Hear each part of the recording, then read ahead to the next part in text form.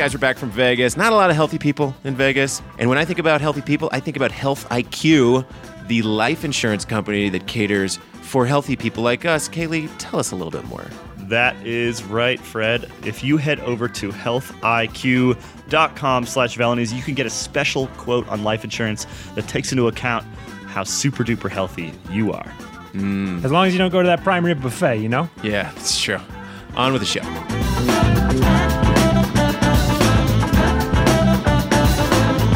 Welcome back to the Velo News Podcast. I'm Fred Dreyer, editor-in-chief of Velo News. I'm back in Boulder after a few days in Vegas. Kaylee, you're here. True. So is Spencer. Hello. Before we get into it, guys, we survived multiple days at the Interbike Trade Show in Las Vegas. What's going to be your top memory from your time at Interbike? All right, I'll go with mine. Last day, walking along the show, walking down from my hotel, staying in Luxor, which has Chris Angel Mind Freak, and I saw that the gear, the swag shop for Chris Angel Mind Freak, they sell a Chris Angel Mind Freak branded Frisbee. And like not even like a nice Frisbee, not like you're not going to be playing Ultimate with this or even like disc golf. This is like a gust of wind is going to take this thing and put it in a true Frisbee. I was like, who's buying that Frisbee? Well, probably a magician, because he could take that Frisbee and turn it into anything he wanted. I think he could just turn it, like flip it upside down and like eat out of it at the buffet. Mind freak. Oh my God, that's worst swag ever. Anyone else have some good stories? Yeah, Vegas? I got up super early for a bike ride that Lezine organized. Very, very nice of them. And I forgot my pedals. Oh, man. And so I had to go back and find them in the hotel, which I also got lost in. But when I was setting up my bike in the sort of parking area of the Luxor, these two really nice ladies came up to us and started talking and made friends with us. It was really cool. I mean, the locals are just very outgoing and friendly. And, you know, they were just, they had a nice way about them. You know? I think I met them as well, Spencer. They're really well dressed too. Like for that early in the morning, it was kind of like, all right, cool. We're going to leave it at that one. Kaylee, any good Vegas stories? No. You came back with a little sniffle? Yeah, I kind of had sniffles while we were there. Came back. Yeah. Yeah, but you didn't abandon Interbike with the sniffles. Did not abandon Interbike with sniffles. Thanks for sticking it out. Tried to stick it out. Tough guy. No, tough guy. Flew straight there to my brother's wedding. Congratulations, brother, on getting married. That was a much more enjoyable part of my week last week. Well, R.I.P. Interbike in Vegas. All right, guys, we have a full slate to get to today because we had the UCI Road Cycling World Championships go on this past week in charming Bergen, Norway. The Meisterschaften. Yeah. Those images of Bergen, Norway made me really want to just charter a flight there, drape myself in the Norwegian flag, and like go hang out. It looked super nice. Big giant ships everywhere. I went out and bought like 10 pounds of smoked salmon after watching that race. God, I'm stocked. Looked great. Effective marketing effort. Very effective marketing. They have the world's largest timber building. I learned that from the broadcast. Anyway, I thought it looked great. I was not there. We were there watching. We were here watching at home. And in all of the races, I felt like there was excitement, there were storylines, and there was the opportunity for just takes on top of takes on top of takes. No. So many takes. So many takes. Don't you even. So I say we start off with this U23 men's road race. There's some takes coming out of this because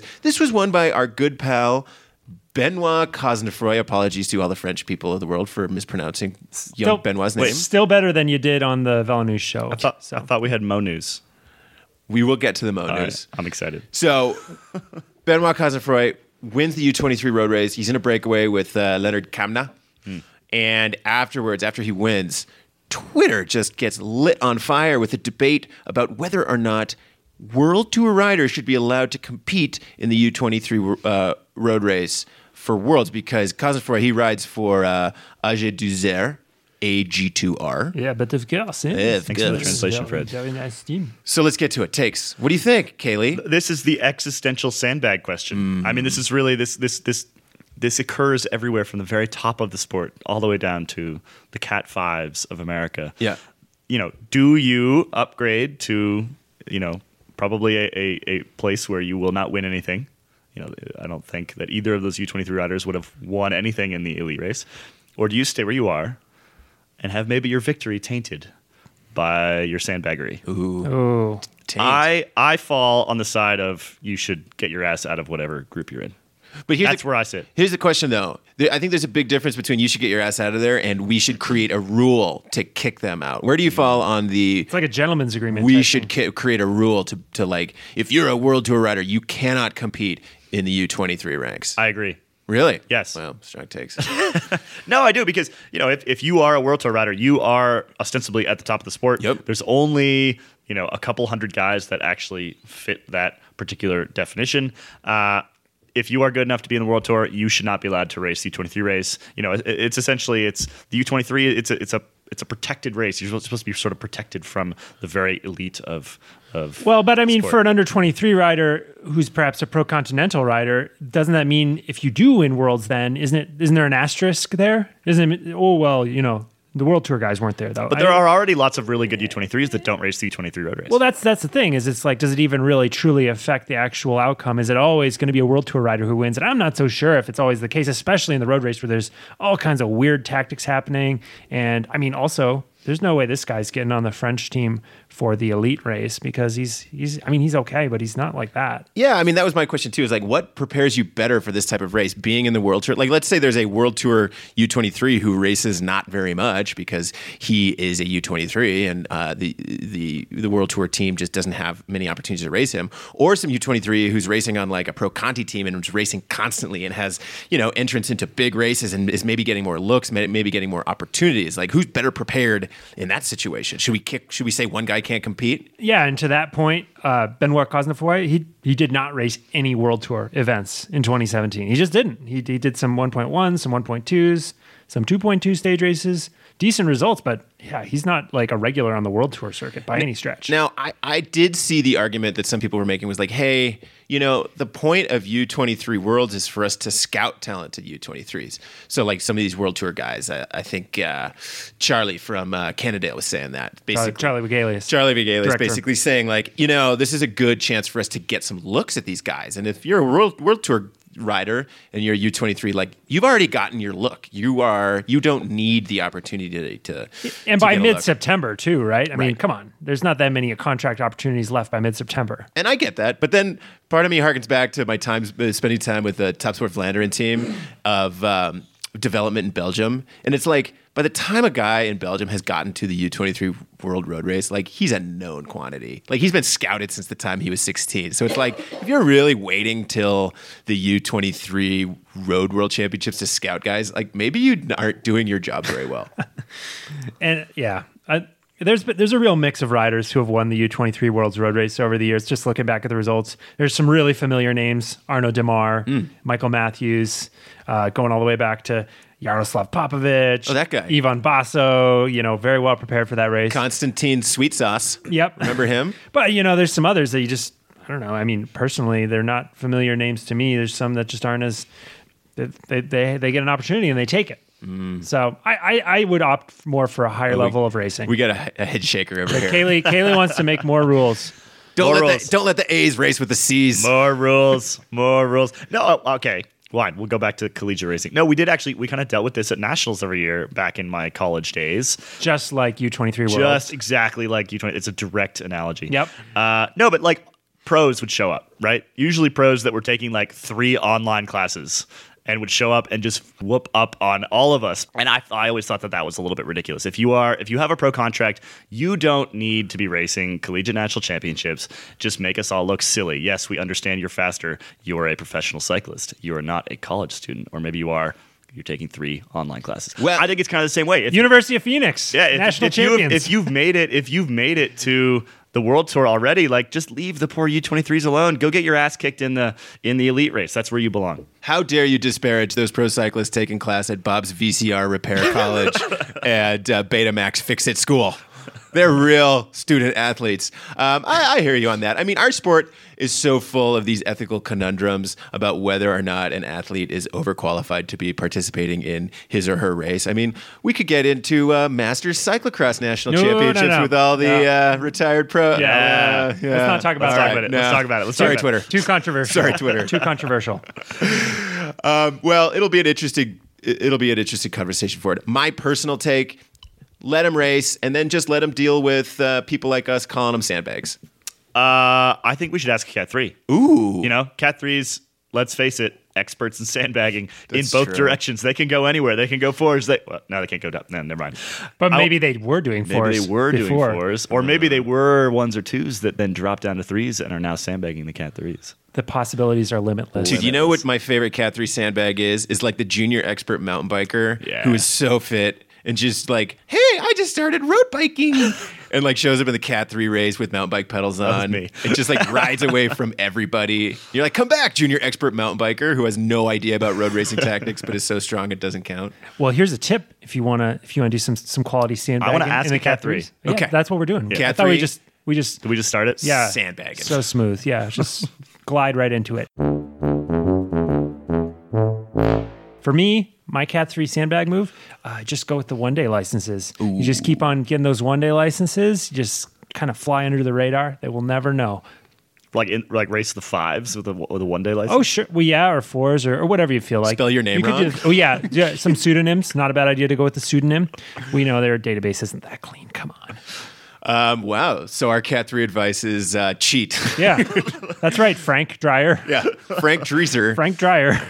My sandbag Cat 3 advice is just use this experience if you do find yourself in a race where you're a little overqualified to just bestow your wisdom onto all the people racing around you because they really want to know your wisdom. Oh, yeah. Like they can look at you and be like, wow, look at that guy. Look at the way he, he's so pro. What kind of things would you tell people? Well, I would be like, next time don't wear your boxer shorts underneath your bike shorts. That's the level at which I would be sandbagging. I mean, I'm not a Cat 3, but I feel like if I was going to sandbag into the Cat 3s, I would spend my whole time just explaining line choice Oh, in a good criterion, call. for example. Yeah. Yeah, like you really want to Get real granular. Yeah, get in the nuance of line choice in all the corners. Yeah. Make sure you yell that out to Nice, people. nice. Explain pace lining. No, you're pace lining the wrong direction. And when they start doing it the opposite way, then tell them they're doing it wrong again, just to confuse them up, keep them on their tits.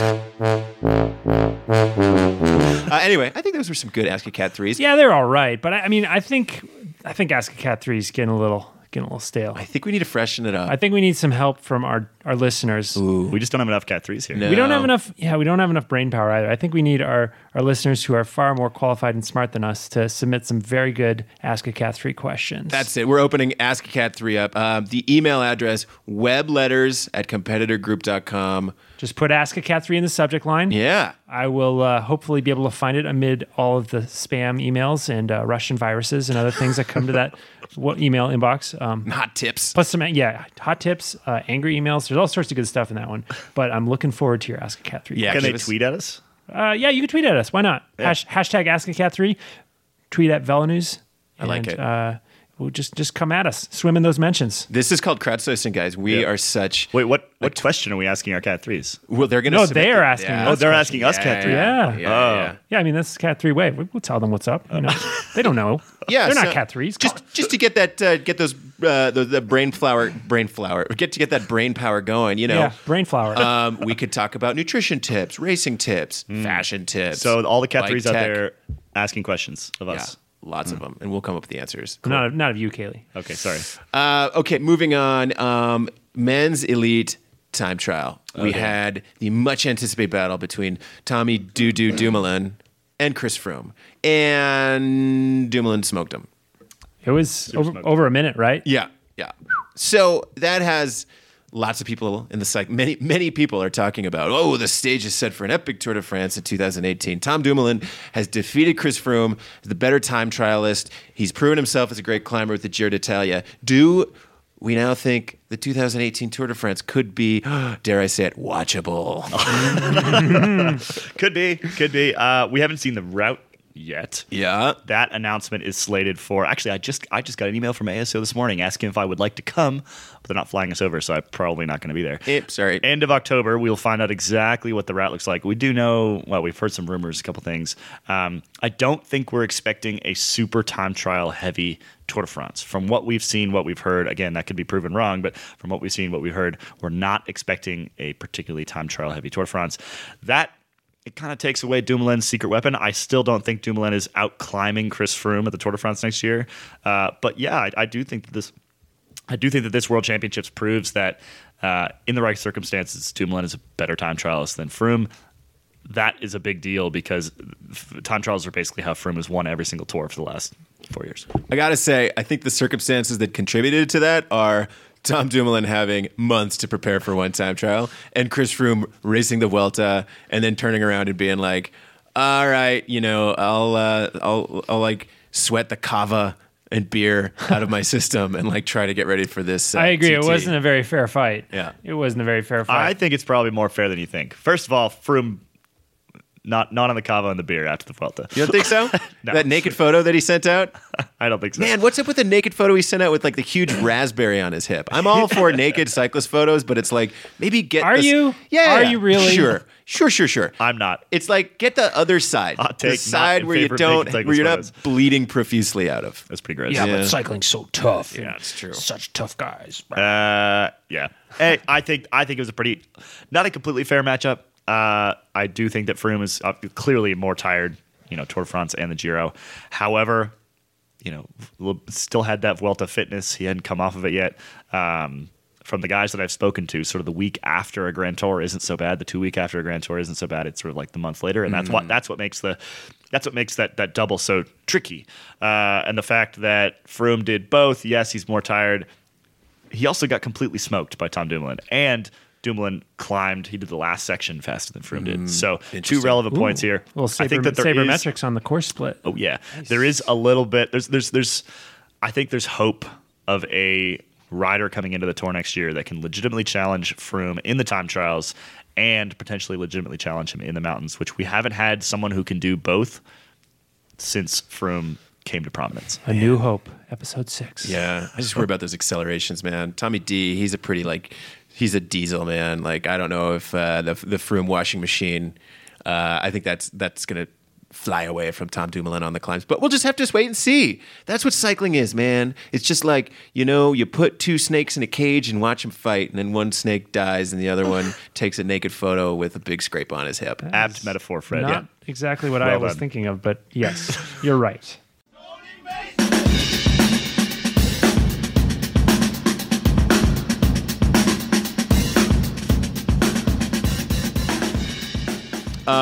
Moving on. Anything else you want to say about the men's time trial? Roglic, man, second place. I love that guy. Ski jumper. Ski jumper. We killing could it. crowdsource amazing Roglic headlines going forward because he's the ski jumper. Leaps to victory, crashes and burns. Yeah. Soaring above the competition. Oh, I like that one. It's great. Flying V. Eddie the Eagle. Anything involving Eddie the Eagle? Primo's the Eagle. All right, that's all we got. We got to move off of that one. On to women's elite race. Well, we could talk women's time trial. Boy, Annemiek van Vleuten. I mean, best Crushed. climber in the world and best time trialist. Yeah. Yeah, and the women's race did not have that climb at the end, so that makes it all the more impressive. If it had had that climb at the end, then I would have said, okay, best climb in the world, great. But without the climb, that's a super impressive time trial. Yeah, I mean, we were at La Course this year, and she just dusted people Yep, on that climb. not even close. No. Yep. Izuard. Ouch. Plus, I would also mention Chloe Dygert-Owen getting the chocolate medal in 4th place. Yep. Strong ride for a woman who is not necessarily a climber, more of a track background. She's better on the flatter courses, but yeah, she rode a great race. I bet we see her win a world championship in the next 5 years. For sure. Yeah, time wasn't trial. someone say when you guys saying that like her split was, she lost a good amount of time on the climb and then was like fastest or second fastest on the flats or descent off of the climb. As you would expect, but that's also a sign of that maturity now that even though she's young, she knows how to pace herself. And She's also coming back from injury. Yeah. So Right, that's she's true as been well. essentially not racing for months. And so to be able to buckle down like that, focus like that, and pull out a ride like that without having much racing or any racing in her legs, I think that's doubly impressive. very exciting. Yeah. Huge talent. Huge talent. All right. Women's elite road racing. This was the all Netherlands all the time show of domination, which, we talked about this on the Villeneuve show. Chantal Blaak wins the race after the Netherlands puts on a clinic. We've definitely seen instances in pro cycling where the strongest teams manages to screw it up. In some of these elite men's races, I'm thinking of like the Spanish team, the Belgian team in the past. Oh, the Spanish one. What was it? yeah. 2013 when Rui Costa beat Costa won. all of the Spanish guys? Yeah. Oh, that was delicious. Yeah. And so sometimes that happens where you're just looking at a team and you're like, there's no way this team is going to lose. And they totally screw it up. And then Alejandro Valverde shows up. Yeah. But Alejandro Valverde shows up and says, I love third place. Not the case with the Dutch, though. Yeah, the Dutch Nope. are definitely, they pulled together and they were all over that race. I mean, yeah, they rode really, really, really well as a team, and in Rio as well. I think that program, the coaching must be very good. You know, I think that they do tend to ride well as a unit, and when you have that many crazy strong riders and you're riding as a team, there's like how do you defeat that? There's really very little chance to actually do any damage there. Well, and they rode on the offensive. Yeah. Like Right. pretty much every breakaway had a strong Dutch rider in it. They would bridge up to breakaways. I'm thinking of a couple of the moves involving Anna van der Breggen, where it seemed like they'd always have sort of a third-tier Dutch rider riding out front in the breakaway and then bridge up with either van der Breggen, Van Vleuten, whoever. And, you know, this final move, there were 3 Dutch riders in the group of 7. And Van Vleuten took a turn, pulling, you know, attacking on the descent. That was marked, and then Black went, and it was just gone. So, Which yeah. is interesting as well because of the 3 riders in that move. Yep. I would peg Block as the best sprinter to be able to challenge the rest of those riders if it came to the line together, but to send her off the front alone. It's clever, and it's also a sign of confidence Yeah. to say, yeah, let's let Chantal have this one. On the other side of things, we Oh, have the American women. Played a little bit too Yeah. much defense, I think. A little bit too much defense. Very strong rides, very good rides from a lot of them. Ruth Winder had a great day out there. Indeed. However, chasing back a lot of moves, wasting a lot of energy, left Corinne Rivera isolated near the end there, and well, y'all know how that worked The out. other thing too is they focused all of their tactic on Corinne and Yep. Corinne alone. She's a great rider. We love her. She's had a great season, but you can't always count on your best rider to be having a good day. Right. Sometimes they just don't have a good day, and if you can't follow, Well, it's a very predictable tactic too. Everyone Yeah, knew exactly what they were exactly, doing, and they could exactly. play against it, and they could force the American women to work their butts off, which is exactly what they were forced to do. Yeah. No lead out at the end. Yeah, I mean, not an ideal situation.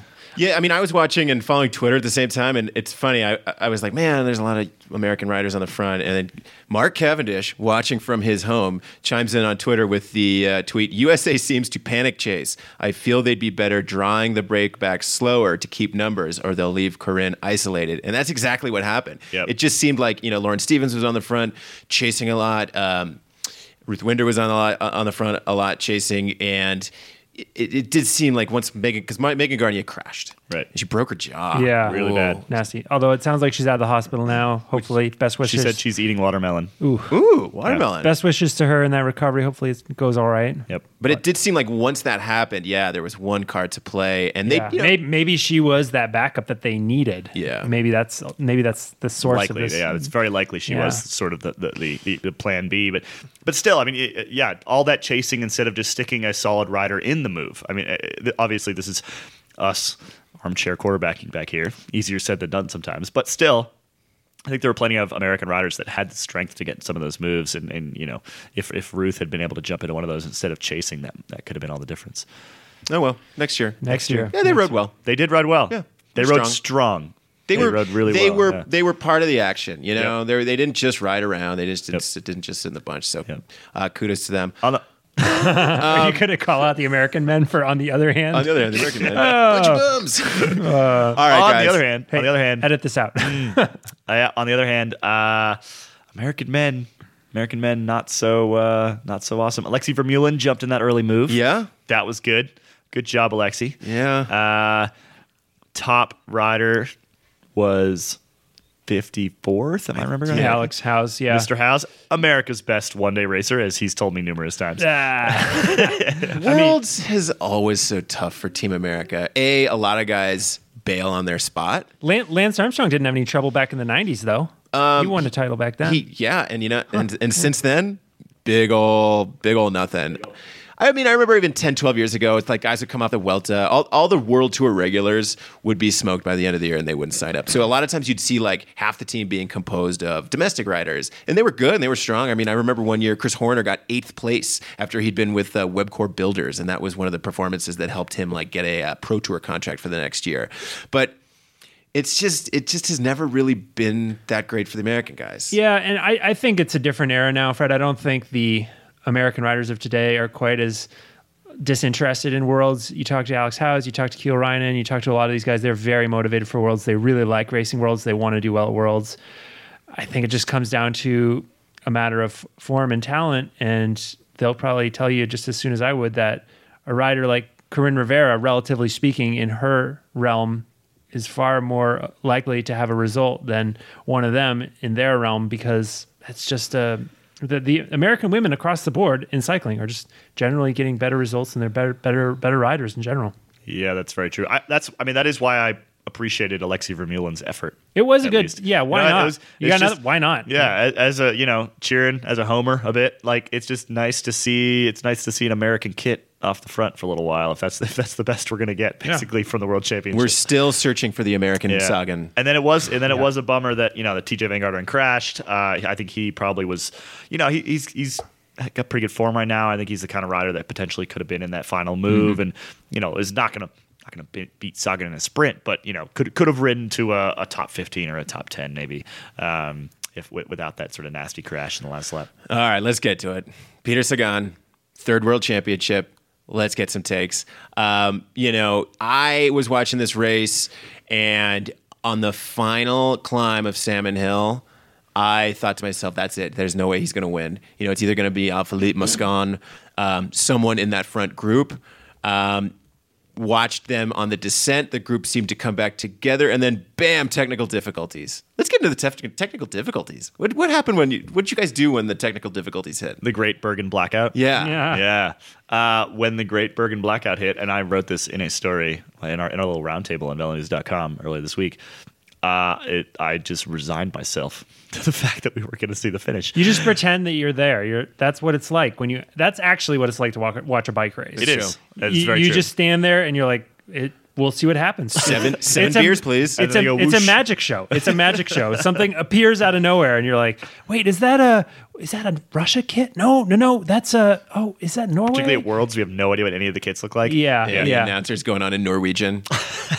And also, I find if you watch a bike race in person, for some reason, they all look a little different in person. Maybe it's because you're just not used to seeing how small they are. That's true. But it's weird to me to see it in person. And so it had that air of novelty to it. And but it would have been nice to see those attacks in the final kilometers. I thought my pirated sports feed had gone down. I was very angry and was going to yell at Renat. And then I heard Renat chime in and was just like, no, basically, the feed has gone down. We got to see a nice picture of a clipper ship and some fans. Yep.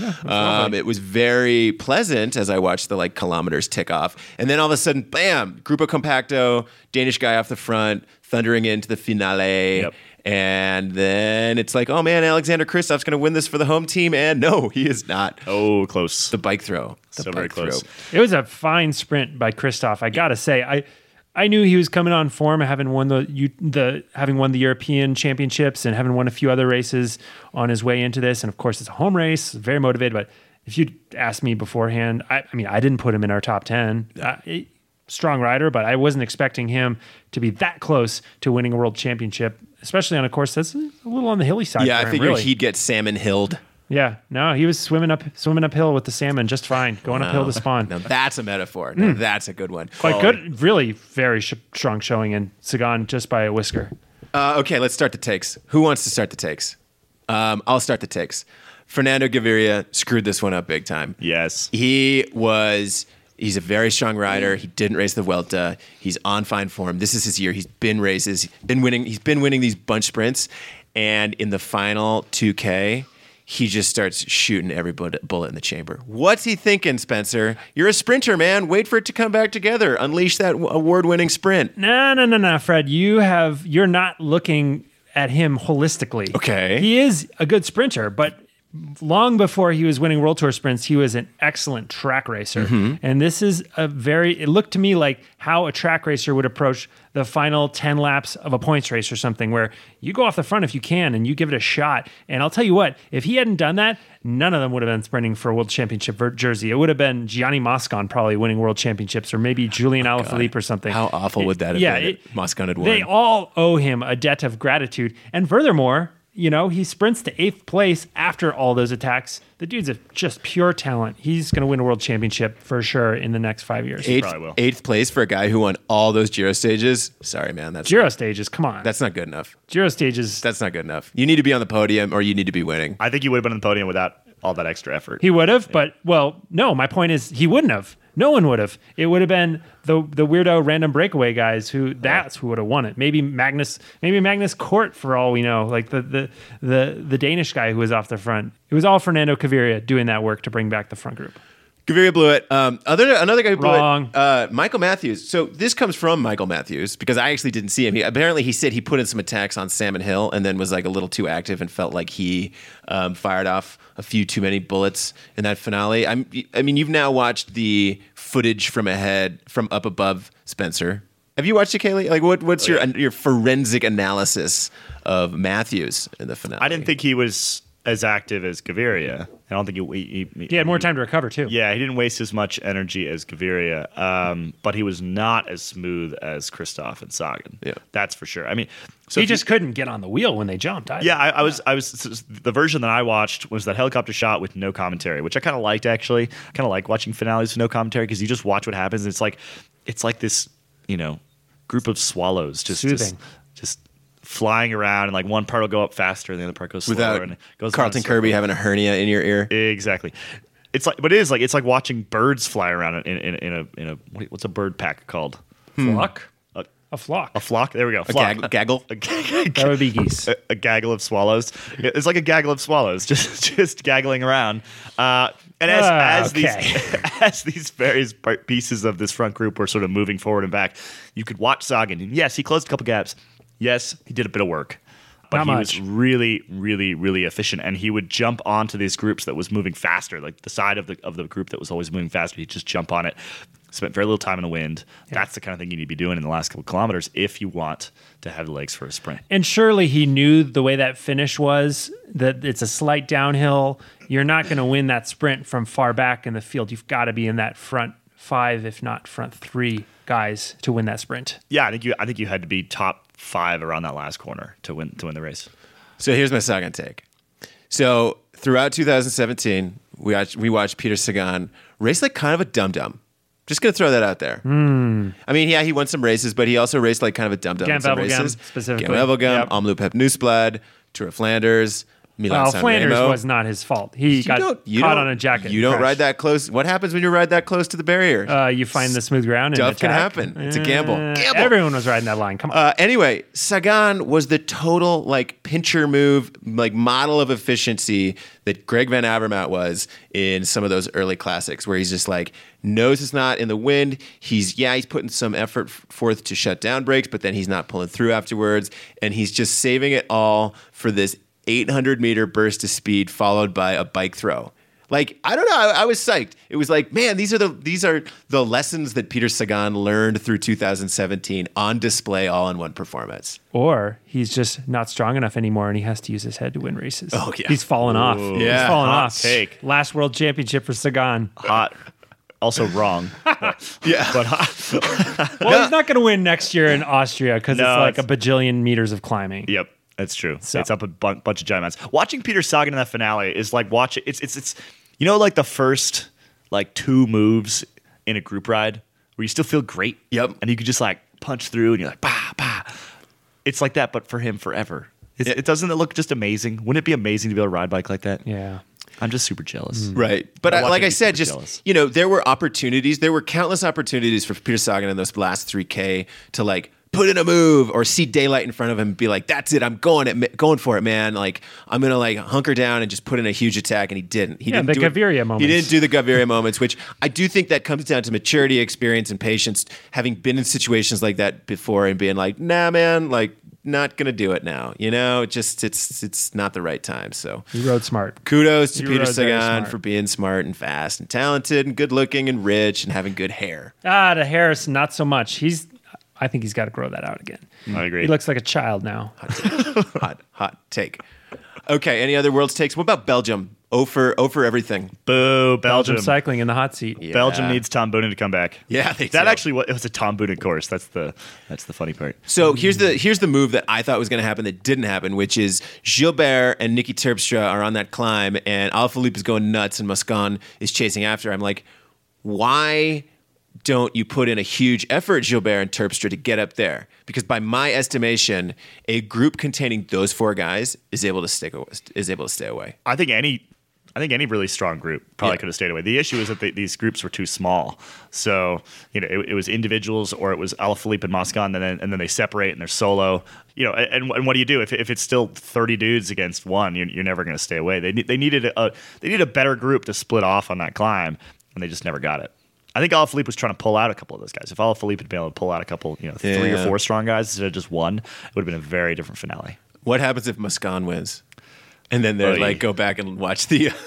does he man. get deked if he wins, or does the UCI just say, that would be I that's think too he sticky does. a Sticky wicket? bottle. I think. Did you see the video? He's getting a full arm pull. Yeah, it's not like a sticky bottle. It's like a rope tow. It's like it was not even remotely acceptable behavior. And Gianni this is the second Moscon. time. Yeah, this is the second Real time. fan favorite. Real fan favorite, Gianni. Real favorite of mine. What do we do with this guy now? Saying racist stuff to Kevin Reza and then taking an epic sticky bottle in the final lap of the World Championships. Not exactly doing yourself any favors with the fans there, Gianni. I think he needs a rebrand. Maybe we could be his PR agency of PR, choice. yeah. Help him with a rebrand. Yeah. Oh, Gianni. Probably not though. Come on, Eh. Moscon. Well, we're happy Gianni Moscon didn't win.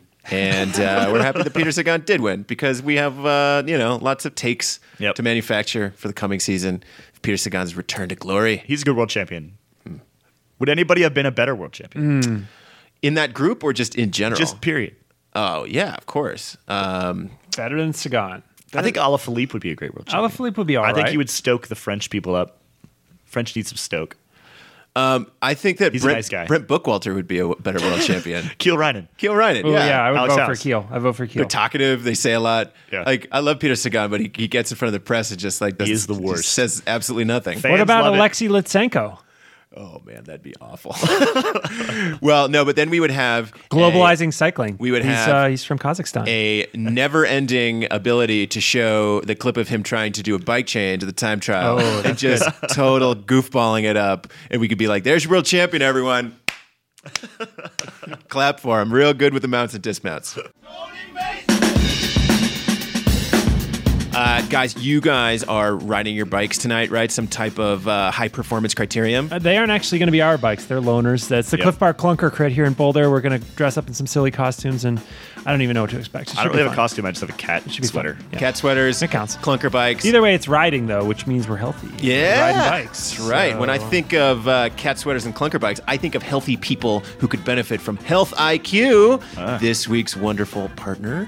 Health IQ is the life insurance company that caters to healthy people. And how do they do this, Kaylee? Well, basically, they have years and years and years of data that suggests that if you are healthy, you are more healthy than unhealthy people, and therefore less likely to die. Okay.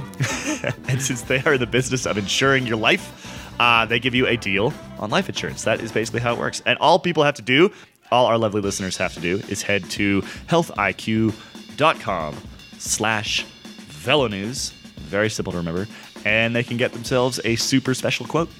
Is there any deduction in there for like cat sweaters? Because I feel like that should Half also. off. Okay. Half off for cat sweaters. Carcinogens in the fabric. Oh, Yeah. Okay. The Great. opinions are those of the individual. Back to the show.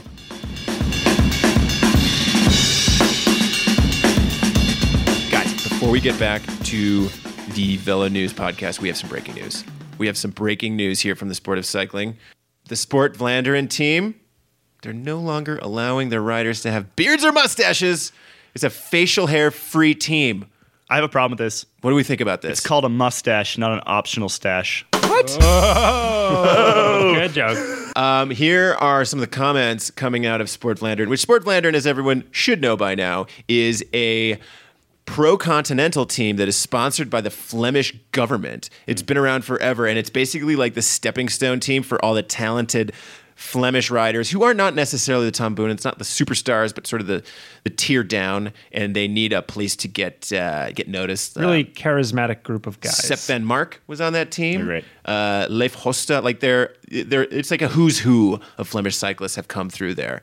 But apparently, no mustaches going forward. So Or beards, more importantly. yeah, beards. You know, I don't know where they stand on stashes. They didn't really specify. It was kind of translated too, so maybe we're a little so here's a quote. patchy on the details. Here's a quote coming out of the owner, Walter Plankart.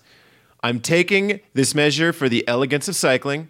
We're a cycling team with riders, not motocross riders or rugby players. Snot and food leftovers in the beard of a rider in action. It's nasty. That's probably the grossest quote I've heard coming out of Belgium, Belgian cycling this entire year. That's certainly up there. He's That is pretty definitely tuned in, huh? Yeah. among the grosser images that they have inspired. Finger on the pulse. I think this is a great move. Okay. You know why? They only won 3 major races in 2017. So Culture change. Yeah, change the culture of the locker room. Rearrange the furniture a little bit. Yeah. I don't know. I mean, Anything they can do. in high school, they used to like make us, wear collared shirts before Ooh, nice. soccer games and Yeah. stuff. You got to dress the part. I think this is part of that. That's right. As an occasional beard wearer, I can say that I rarely get food stuck in my beard. And if I did on a ride, it'd be kind of nice, You just Save like, for later. I need the Save for clip later. bar. I got the food here. Well, I'm trying to think of more great mustache puns, but I stumble over my words. Well, I'm just looking at this post on VeloNews.com and scrolling down and seeing a picture of Peter Sagan looking like Cat Stevens, like peak Cat Stevens from 1976, full Captain Morgan beard and mustache. And what are they thinking? Yeah, and that was I think after he won Kern Brussels Kern. Yeah. So I think the data would suggest that beards are faster. Really? Yeah. Oh, is it like the dimples on golf balls? It creates an aerodynamic advantage for your Yeah. face? Well, maybe for next week's episode, I'll go back and check out some get to some the wind tunnel. Yeah, let's some get to the wind wind data tunnel. and see how many races have been won by bearded riders this year versus non-bearded riders. Well, Worlds is over, so we got a lot of time to. We got a tons of lot of time. time on our hands. So Yep. let's get to it. I can spend a week on that, Simon right? Geschke, he's a bearder. He's a Geschke? beardy weirdy. Yeah. Luca Paolini when he won Gent Wevelgem. Ooh, True. Problematic. I think we're That was a little party beard, I think if you we're know what I past mean. that. I think we're past that. It was a party beard. He's hiding other things in that beard. Ooh. Any other beard takes? I gave you my best beard pun. I'm sorry. All right, we're shutting down the beard box. Sponsor opportunity for a shaving company, maybe Gillette or something. Or Well, that's what this is. This is a sponsor play. This is a custom content sponsor play. yeah, Yeah. With Top Sport Blender. People like Well, content. I think they're going to have to because I reported on this team earlier this year. In fact, I spent an afternoon hanging with Sport Flandern, and they're very proud of the fact that they pay all of their riders the Pro Conti minimum of 25,000 euros a year. It's an entry-level salary, and it's all about the access to racing as opposed to the cash. But hey, man, when you're getting paid 25,000 euros a year, you can't go spending so much on expensive Belgian face trimming products. What are you going to be doing? Going to the drugstore for razors all the time so that Walter Plankart doesn't yell at you? yeah, I don't know, man. Sponsorship opportunity. it's exciting. It's really exciting. All right, we've beaten this horse to death. Who The shaves beards. 10 times a day and still has a beard? Probably swarthiest man alive. Oh man, Sunweb guy. A barber. Okay. That's a pretty good one. Let's leave behind. I was thinking Lawrence Tendam. Lawrence Tendam shaves 10 times a day and still comes out just looking like an animal, wild animal.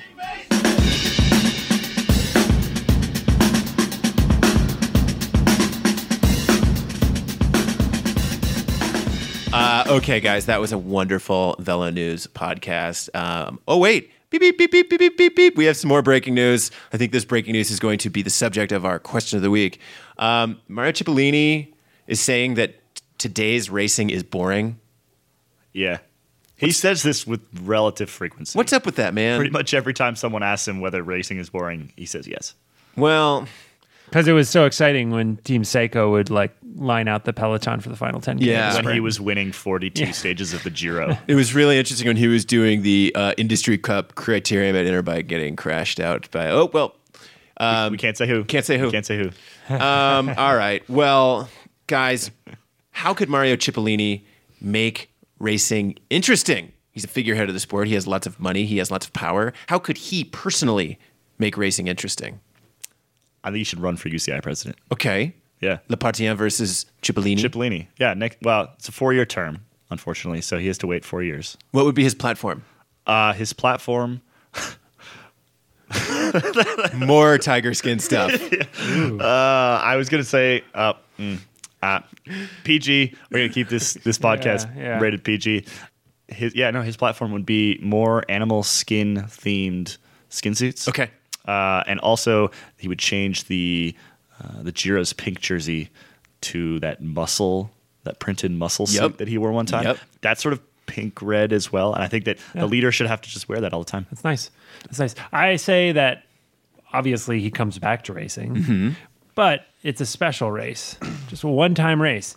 And it's a pursuit between him and Chris Froome, nude. Oh, yeah. Because we know Chippo likes getting naked and riding his bike, and clearly Chris Froome, he's curious. He maybe would be into it. So a little bit of a pursuit race between those two guys who could not be more different. The really. naked pursuit. What's up with that Cipollini naked bike photo? He literally looks like He-Man.